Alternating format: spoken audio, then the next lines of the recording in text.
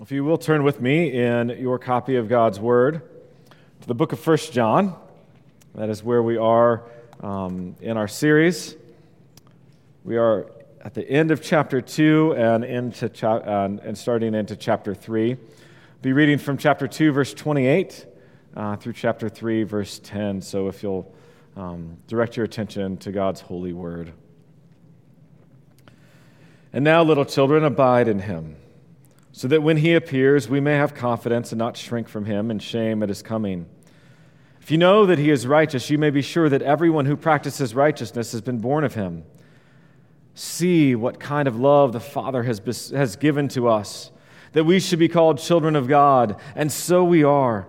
The reason why the world does not know us is that it did not know Him. Beloved, we are God's children now, and what we will be has not yet appeared. But we know that when He appears, we shall be like Him, because we shall see Him as He is. And everyone who thus hopes in Him purifies himself as He is pure. Everyone who makes a practice of sinning also practices lawlessness. Sin is lawlessness. You know that He appeared in order to take away sins, and in Him there is no sin. No one who abides in Him keeps on sinning. No one who keeps on sinning has either seen Him or known Him. Little children, let no one deceive you. Whoever practices righteousness is righteous, as He is righteous. Whoever makes a practice of sinning is of the devil, for the devil has been sinning from the beginning. The reason the Son of God appeared was to destroy the works of the devil. No one born of God makes a practice of sinning, for God's seed abides in him, and he cannot keep on sinning because he has been born of God. By this it is evident who are the children of God and who are the children of the devil. Whoever does not practice righteousness is not of God, nor is the one who does not love his brother. Grass withers, flower fades. The word of our God abides forever. And as we read that and we come before it, let us pray again that God will open our eyes and our hearts to receive His word. Father, we do pray that simply, that you would unite our hearts to fear your name, that you would give me strength and wisdom and clarity by your Spirit to preach in a way that brings you glory and that works in the hearts of all those who hear, including myself. Lord, we need you to guide us into all truth by your Spirit, and we pray that, again, for your glory and for our good and joy and growth in Christ. And it's in His name we pray. Amen. Well, back in the 90s, the early 90s, really the decade, but the earliest when I remember it, daytime talk shows were fairly popular. I probably couldn't name a host today of a daytime talk show, but back then, I knew some of them. Even the former mayor of Cincinnati, right? He had a daytime talk show, the Jerry Springer Show. And there were a lot of others, and many of them, really all of them, seemed bent towards the sensational and the scandalous. And Springer was masterful at that. He did that very well, and so was a guy named Maury Povich. And I remember a few episodes that I caught while in college, probably faking that I was studying at the time, and they all focused basically on the same thing. A young woman wanted to know who the father of her baby was. It was actually pretty sad when you think about it. There were 2 or 3 guys, maybe more, who would undergo paternity tests. Of course, there was arguing, there was yelling, accusations, quite often there was physical violence, and then the show would eventually come to a head with Maury turning to the guys and calling out one of their names and saying, "So-and-so, you are the father." At that, there was either elation or absolute depression and devastation. And the whole point of the show, besides ratings and scandalous, the point of that exact show was to determine who the father was. And in some ways, the point of this section in John is the exact same thing. It's a bit of a divine paternity test, if you will. It's not as simple as a swab of DNA, but it is very vital for us to understand. However, with that, I will say that this is not the most easily understood section of John. There are some very difficult passages here that to the point where some commentators have gone so far as to say that they can't understand how John could completely contradict himself from chapter 1 to here. Now, I can't and I don't agree with that assessment. But I will agree that it's not simple. However, I do believe that the overall thrust of this passage is abundantly clear. Verses 28 and 29 of chapter 2 can be seen as kind of setting the stage, laying the groundwork. They're a bit transitional, and they serve to lead us into what John writes in chapter 3. They bring us out of chapter 2 and into chapter 3, verse 28. And now, little children, abide in him, so that when he appears, we may have confidence and not shrink from him in shame at his coming. If you know that he is righteous, you may be sure that everyone who practices righteousness has been born of him. So in this, you see ideas that John will return to. You'll see things that continue forward, the appearing of Christ, which he will mention 3 more times in our passage, and as well as the concept of righteousness and what we practice, our way of life. There's a sense in which he's saying that believers are to be aptly described with the phrase, like father, like son. Because God is righteous, those born of God are to be righteous as well. We're to be righteous as well. And this is where we're going this morning. And the basic or the big idea of this text is this: believers are born of God to be like him. Believers are born of God to be like him. And so leading to that is Christ appeared to take away sins. He appeared to destroy the works of the devil. And when he appears again, we ought to be able to look forward to that without shame, because we live a life characterized by hope in him. And we're purified because of that hope. And anything contrary to that reveals a different Father. My hope this morning is to try and make this passage as clear as possible. And with that, to encourage us in our Christian lives to live in a way that reflects the righteousness of our Father. We're going to look at it in 2 sections. Chapter 3, verses 1 to 3 is the wonder of being. The wonder of being. And then the rest of the passage is the way of being. The way of being. So look at verse 1 again. See what kind of love the Father has bestowed, I always say bestowed because that's how I memorized it, sorry. So see what kind of love the Father has given to us, that we should be called children of God. And so we are. The reason why the world does not know us is that it did not know him. Beloved, we are God's children now, and what we will be has not yet appeared. But we know that when he appears, we shall be like him, because we shall see him as he is, and everyone who thus hopes in him purifies himself as he is pure. Now, some commentators that I read actually see these verses as an interruption.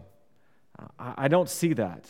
I actually see them as John pastorally reminding and bringing up to his readers to reflect on what is true. What is amazingly and wonderful true. To begin with, he starts with this word see. It's an imperative. He is calling, he's actually commanding the readers to stop and to consider, to look at, to ponder, to gaze upon what kind of love the Father has given to us. What kind of love the Father has given to us. Wouldn't that do us all good to consider the love of God? We sang about it, but we sing and 6 minutes later we're done. But let's stop and let's ponder what God has given to us, the love that he has. The phrase that John uses implies we're to do this in a posture of astonishment and amazement and admiration. We're to gaze upon the greatness of God's love, of the character and kind of love that he has bestowed. If you read through the Psalms, often the psalmists are praising God for his greatness. Psalm 145, great is the Lord and greatly to be praised, and his greatness is unsearchable.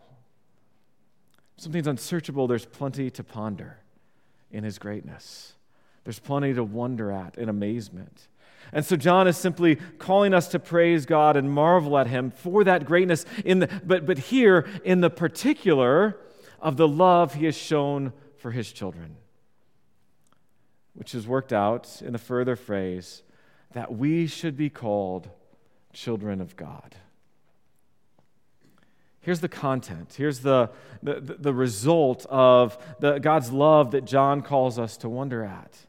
We are children of God, those who believe, those who have repented, who have been called out of darkness and into his marvelous light. We were by nature children of wrath, with deceitful and wicked hearts, deserving condemnation. And yet now, because of God's love, being born of him, we are now children of God. No longer children of wrath, but now children of God. And that language of being born of God, John uses it quite a bit, and you'll even see the phrase, it's not from God or not of God, this idea that it is God's work. But this born of God language, really the best commentary on this is from John's Gospel. John chapter 1. But to all who did receive him, who believed in his name, he gave the right to become children of God, who were born not of blood, nor of the will of the flesh, nor of the will of man, but of God. Born of God. And then later on in John chapter 3, the whole interaction with Nicodemus. And it says, Jesus answered him, "Truly, truly, I say to you, unless one is born again, he cannot see the kingdom of God." Nicodemus said to him, "How can a man be born when he is old? Can he enter a second time into his mother's womb and be born?" Jesus answered, "Truly, truly, I say to you, unless one is born of water and the Spirit, he cannot enter the kingdom of God.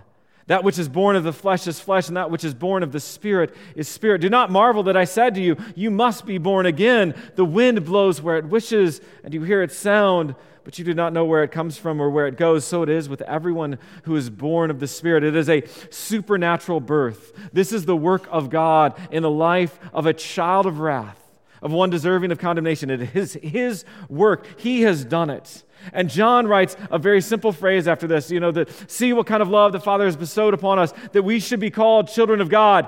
And so we are. I love how matter-of-fact that is. He doesn't beat around the bush. He just says, and so we are.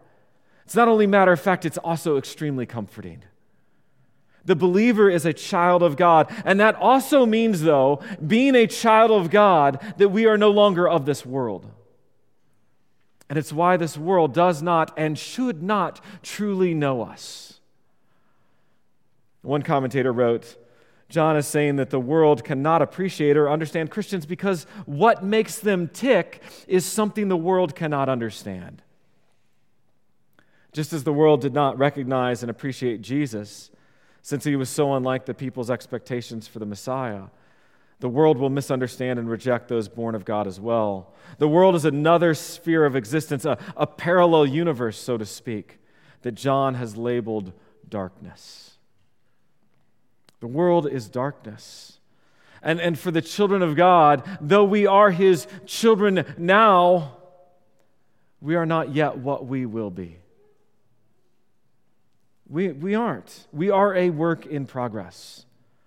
Sanctification, this process of becoming more and more like Christ, conformed to his image, does not happen immediately.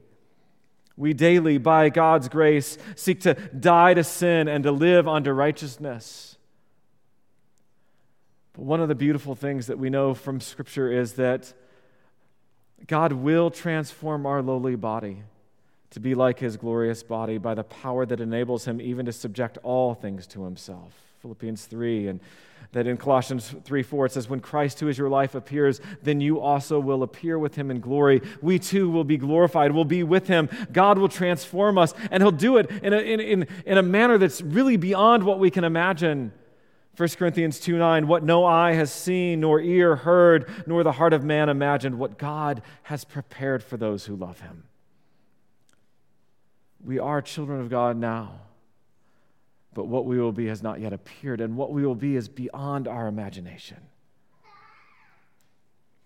It is greater than anything we can know or experience here. Not just what we will be, but where we will be and with whom we will be. And it's this vision, this sight of Jesus in his utter perfection that will transform us. Now, Scripture doesn't tell us exactly how that happens, but that it will. If you continue to you watch someone and you just keep watching, you end up starting to be more and more like them. If somebody wants to be a good basketball player, you don't watch, pee-wee basketball. You watch somebody who's really good at it, and you learn, and you practice that, and you continue on. So you continue to do this. And we only have a feeble glimpse now, a feeble imagination. But God will transform us completely and is working now to transform us. And our hope is placed in this. And it's a hope that purifies. It's a sure hope. This is a sure hope. It's only called a hope because it's in the future, but it is sure. It is a guaranteed hope. There's no uncertainty. As Calvin wrote, he said, though we have not Christ now present before our eyes, yet if we hope in him, it cannot be but that this hope will excite and stimulate us to follow purity, for it leads us straight to Christ, whom we know to be a perfect pattern of purity. It leads us to him, and we want to be like him. He draws us in. Folks, this is the foundation. This is the wonder of the being that we are now because of God's love. Because of that love that he's given to us. And I think it's helpful, though, before we move into this next few verses of John, to turn to Paul to help us a little bit with this transition, to set the table and some of the theme. And 1 Corinthians 6, verses 9 to 11, Paul writes this, or do you not know that the unrighteous will not inherit the kingdom of God? Do not be deceived, neither the sexually immoral, nor idolaters, nor adulterers, nor men who practice homosexuality, nor thieves, nor the greedy, nor drunkards, nor revilers, nor swindlers will inherit the kingdom of God. And such were some of you. But you were washed. You were sanctified. You were justified in the name of the Lord Jesus Christ and by the Spirit of our God. See, Paul writes there of the reality that before we were believers, we were unrighteous. And we were walking in unrighteousness. We were practicing unrighteousness. But that's past tense. Such were some of you. But you were washed. You were washed. And I think that gives us some context for understanding where we're going to go and where John goes here in the rest of this section. So I'm going to read through 4 through 10 again, just in bulk, just to get the great picture, the larger picture, and then we'll look at it more individually. So verse 4, everyone who makes a practice of sinning also practices lawlessness. Sin is lawlessness. You know that he appeared in order to take away sins, and in him there is no sin. No one who abides in him keeps on sinning. No one who keeps on sinning has either seen him or known him. Little children, let no one deceive you. Whoever practices righteousness is righteous as he is righteous. Whoever makes a practice of sinning is of the devil, for the devil has been sinning from the beginning. The reason the Son of God appeared was to destroy the works of the devil. No one born of God makes a practice of sinning, for God's seed abides in him. And he cannot keep on sinning because he has been born of God. By this it is evident who are the children of God and who are the children of the devil. Whoever does not practice righteousness is not of God, nor is the one who does not love his brother. Now remember that John is addressing false teachers in much of this letter. He's writing also so that we would know, that we would be assured of eternal life, of our life with Christ, that we would have assurance in that. And I believe he's continuing to write about those who are trying to deceive. He says that, let no one deceive you. These folks that have left, these cessationists, they have been teaching falsehood, wrong ideas about what it means to follow God. And here John returns to what he started to get to as well in 2:29, the idea of our lifestyle, our way of being, that what we practice in our lives. And he states very, very clearly that those who sin, Those who make a practice of sinning, they practice or they do lawlessness. Now that last term is interesting because John actually doesn't refer to the law of God explicitly in this letter. He does talk about obeying the commandments. Yes, he does do that. But he doesn't talk specifically about the law of God. And so what I believe he's speaking about is a little bit more broader scope than just the very specific law of God. He's actually speaking of resenting and fighting against any moral or law code over one's life. Anything to which we are accountable. This is the human struggle for autonomy. That I am my own, that I am my own boss, I am my own everything. There's a disdain and a rejection of the very idea of something to which somebody must submit. This is what you see recorded in the book of Judges. Everyone did what was right in his own eyes. This is what we see all over the world today. People doing what they see fit in their own eyes. And folks, let me tell you, this is not a good place to be. Listen to Jesus from Matthew 7, verses 21 to 23. Not everyone who says to me, Lord, Lord, will enter the kingdom of heaven, but the one who does the will of my Father who is in heaven. On that day, many will say to me, Lord, Lord, did we not prophesy in your name and cast out demons in your name and do many mighty works in your name? And then I will declare to them, I never knew you. Depart from me, you workers of lawlessness. What John is writing here is extremely serious. Lawlessness is a serious thing. And John is warning us and talking to us. We must take heed. We must note as well, he continues to go on. He says that Christ appeared. Here's back to that appearance language. Christ appeared in order to take away sins. And then in verse 8, the reason the Son of God has appeared was to destroy the works of the devil. And so, folks, when any of us choose sin, and when anyone chooses sin, they are at odds with the purpose of the coming of Christ. Practicing sin, pursuing sin, it is playing for the wrong team. If you're doing the works of the devil, you are doing that which Christ came to destroy. You're trying to build back up what he is destroying.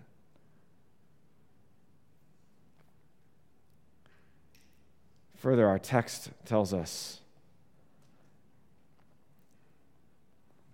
in verse 5, and in him there is no sin. There is no sin in Christ. And the implication here is that for the believer, there is to be no yielding to sin. We don't have to obey sin. We've been given a new spirit, a new life. We don't have to obey. And those who are in Christ are to be thoroughly opposed to sin. We are to, Scripture tells us to strive to pursue righteousness. 1 Timothy 6 and 2 Timothy 2 is very explicit. Pursue righteousness, faith, love, all of those things. Pursue them. Strive after them. Now, I think all of this is well and good, and I think it's all fairly easy to grasp what I've said so far. We are to do this. It just makes sense that if we are children of God, we are to reflect God's nature and character.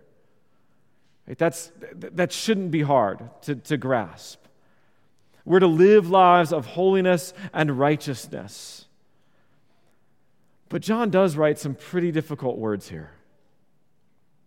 Ones that it is difficult to grasp the full breadth of meaning, partly because we don't have the letters before and the communication before us to know what has prompted this. But look at verses 6 and 9. No one who abides in him keeps on sinning. No one who keeps on sinning has either seen him or known him. No one born of God, verse 9, makes a practice of sinning, for God's seed abides in him, and he cannot keep on sinning because he has been born of God. Those are hard verses to hear. Now, throughout John's letter, he has described a believer as one who is to be and is in continuous fellowship with God, is abiding in Christ and obeying. You can see there's a ton of verses, 1:3 and 7, 2:3, 5:29, 3:3. It just goes on and on. There's this idea of connection, of abiding in Christ, of knowing Him. This is what we are called to. This is what a child of God is to live like. But John also writes in the same letter about being honest with the fact that we do sin. And that if we say we have no sin, we're deceiving ourselves and we make God a liar.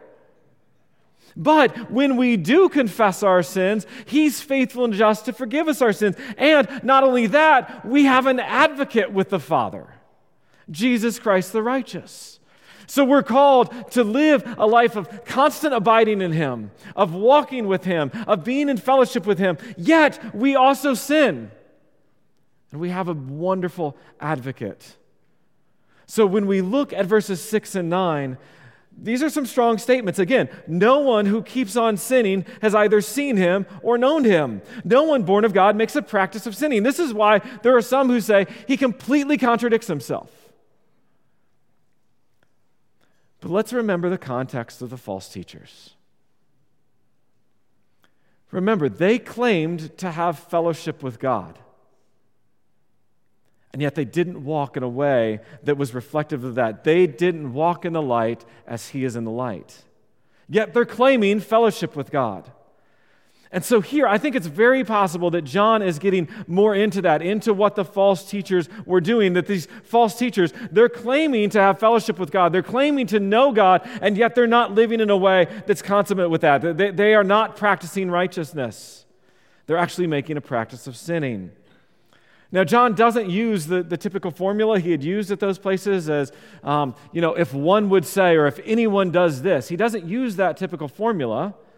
So perhaps this isn't what he's saying. Maybe he's not addressing the false teachers, though I think he is.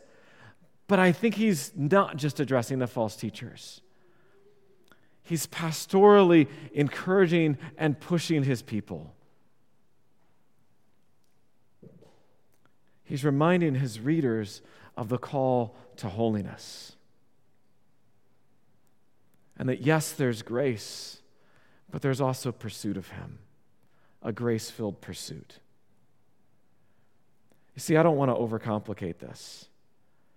I think the basic thrust of this is actually quite understandable, especially when you follow principles where when you come to a more difficult text in Scripture, you look at it in light of the more easily understood text of Scripture. You don't base everything off the difficult. You use the more easily understood and work through it that way. You use Scripture to interpret Scripture. And so John is saying that you cannot live in sin and be abiding in Christ. If you're abiding in Christ, you will not continue to live a practicing life of sin. Will you sin? Yes. John has already made that clear, but you will also confess. You will not make excuses or seek to justify your sin. You won't seek to rewrite God's commandments, His moral standards. The believer agrees that sin is sin. The believer will more and more become who they are, a child of God, more and more reflective of the image of Christ. It's not living lawless, where you want nothing to do with God, but you understand, I've actually broken His ways. And I've gone against Him, and I believe that His ways are good.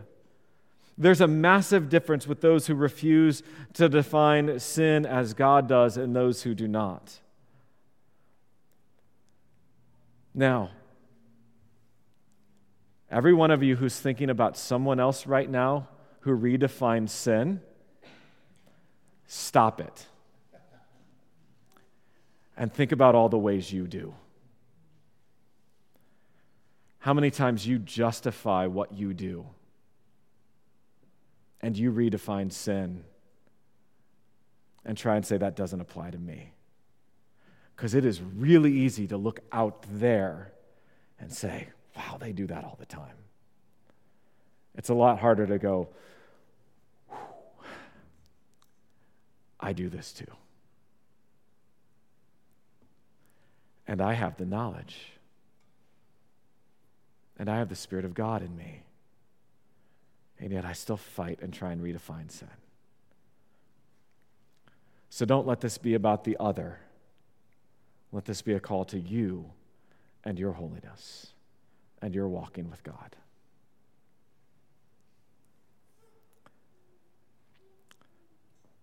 Because John teaches that the one who lives righteously, not sinlessly, is a child of God. And the one who practices lawlessness has not been born of God. And he tells us the reason that believers cannot make a practice of sinning is because God's seed abides in him. I think this is a reference to the Holy Spirit, the one who indwells believers. The Spirit works in our lives. That's his job in so many ways, is to work in our lives to conform us to Christ, where we begin more and more to see God's standards as what they are, that they're good for us, that they're good for humanity. All else is lawlessness. It is rebellion against our Creator. He's not given us commandments to stifle our joy, but to lead us into joy, to lead us into a life that's abundant and full, joy in Him where the ultimate joy actually rests. And he makes another very simple truth in this. He says, you don't practice righteousness without being born of God. Now, that doesn't mean you won't see people doing, quote, good things. But you don't practice righteousness without being born of God. And that those who make a practice of sinning, they're of the devil. Look at verse 10. By this it is evident who are the children of God and who are the children of the devil. Whoever does not practice righteousness is not from God, nor is the one who does not love his brother. The love of the brother, he brings that out as this is evidence of practicing righteousness. Do you love your brethren? John is saying, don't be deceived in this. Don't follow after those cessationists who say, you can come with us and just kind of do whatever you want, perhaps. Don't be deceived. Don't be deceived. John is telling us this is evident. It's obvious who are the children of God and who are the children of the devil. John is giving us a way to answer the question, who's your daddy? Really? Whose paternity does your life reflect? It's a question we all can be asking. Whose paternity does your life reflect? The life of the believer is to be one of abiding in Christ. And doing so will keep us from practicing a life of sin. Christ appeared to take away sins, to destroy the works of the devil, and he will appear again. And when he does, John nor I want any of us to shrink in shame at his coming, but rather to be those who are assured. That's why he writes, to be assured of a relationship with him, who welcome him, who are the ones actually crying out, come, Lord Jesus, come, because they're confident. They are confident because of their life reflects it, and they know the love of Christ. They know that they've displayed love of brethren. They know those things. They believe fully they're not going to hear, depart from me, you worker of lawlessness.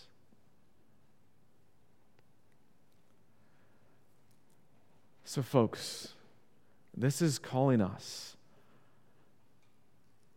to be serious about our relationship with the Lord. Yeah, I want to emphasize grace as much as possible. But grace does not negate effort and our striving after holiness. Actually, the effort and the striving after holiness is evidence of the grace of God at work in your life, that you've known His grace. that you've known his love, that you've known what he's done, that you can say, see what kind of love the Father has bestowed on me, that I'm called a child of God. So let's pursue him. Let us take this seriously. Live trustingly. Live pursuing, but yet all the while, and we're going to sing it in just a minute, yet not I, but through Christ in me. It's Christ's work in us. By the grace of God, I am what I am. But I labored harder than all the rest. Yet not I, but the grace of God in me. So let's pursue him with the power of his grace at work in our lives and show the world whose Father we have, whose child we are. Let's pray. Father, we do thank you for your grace and your mercy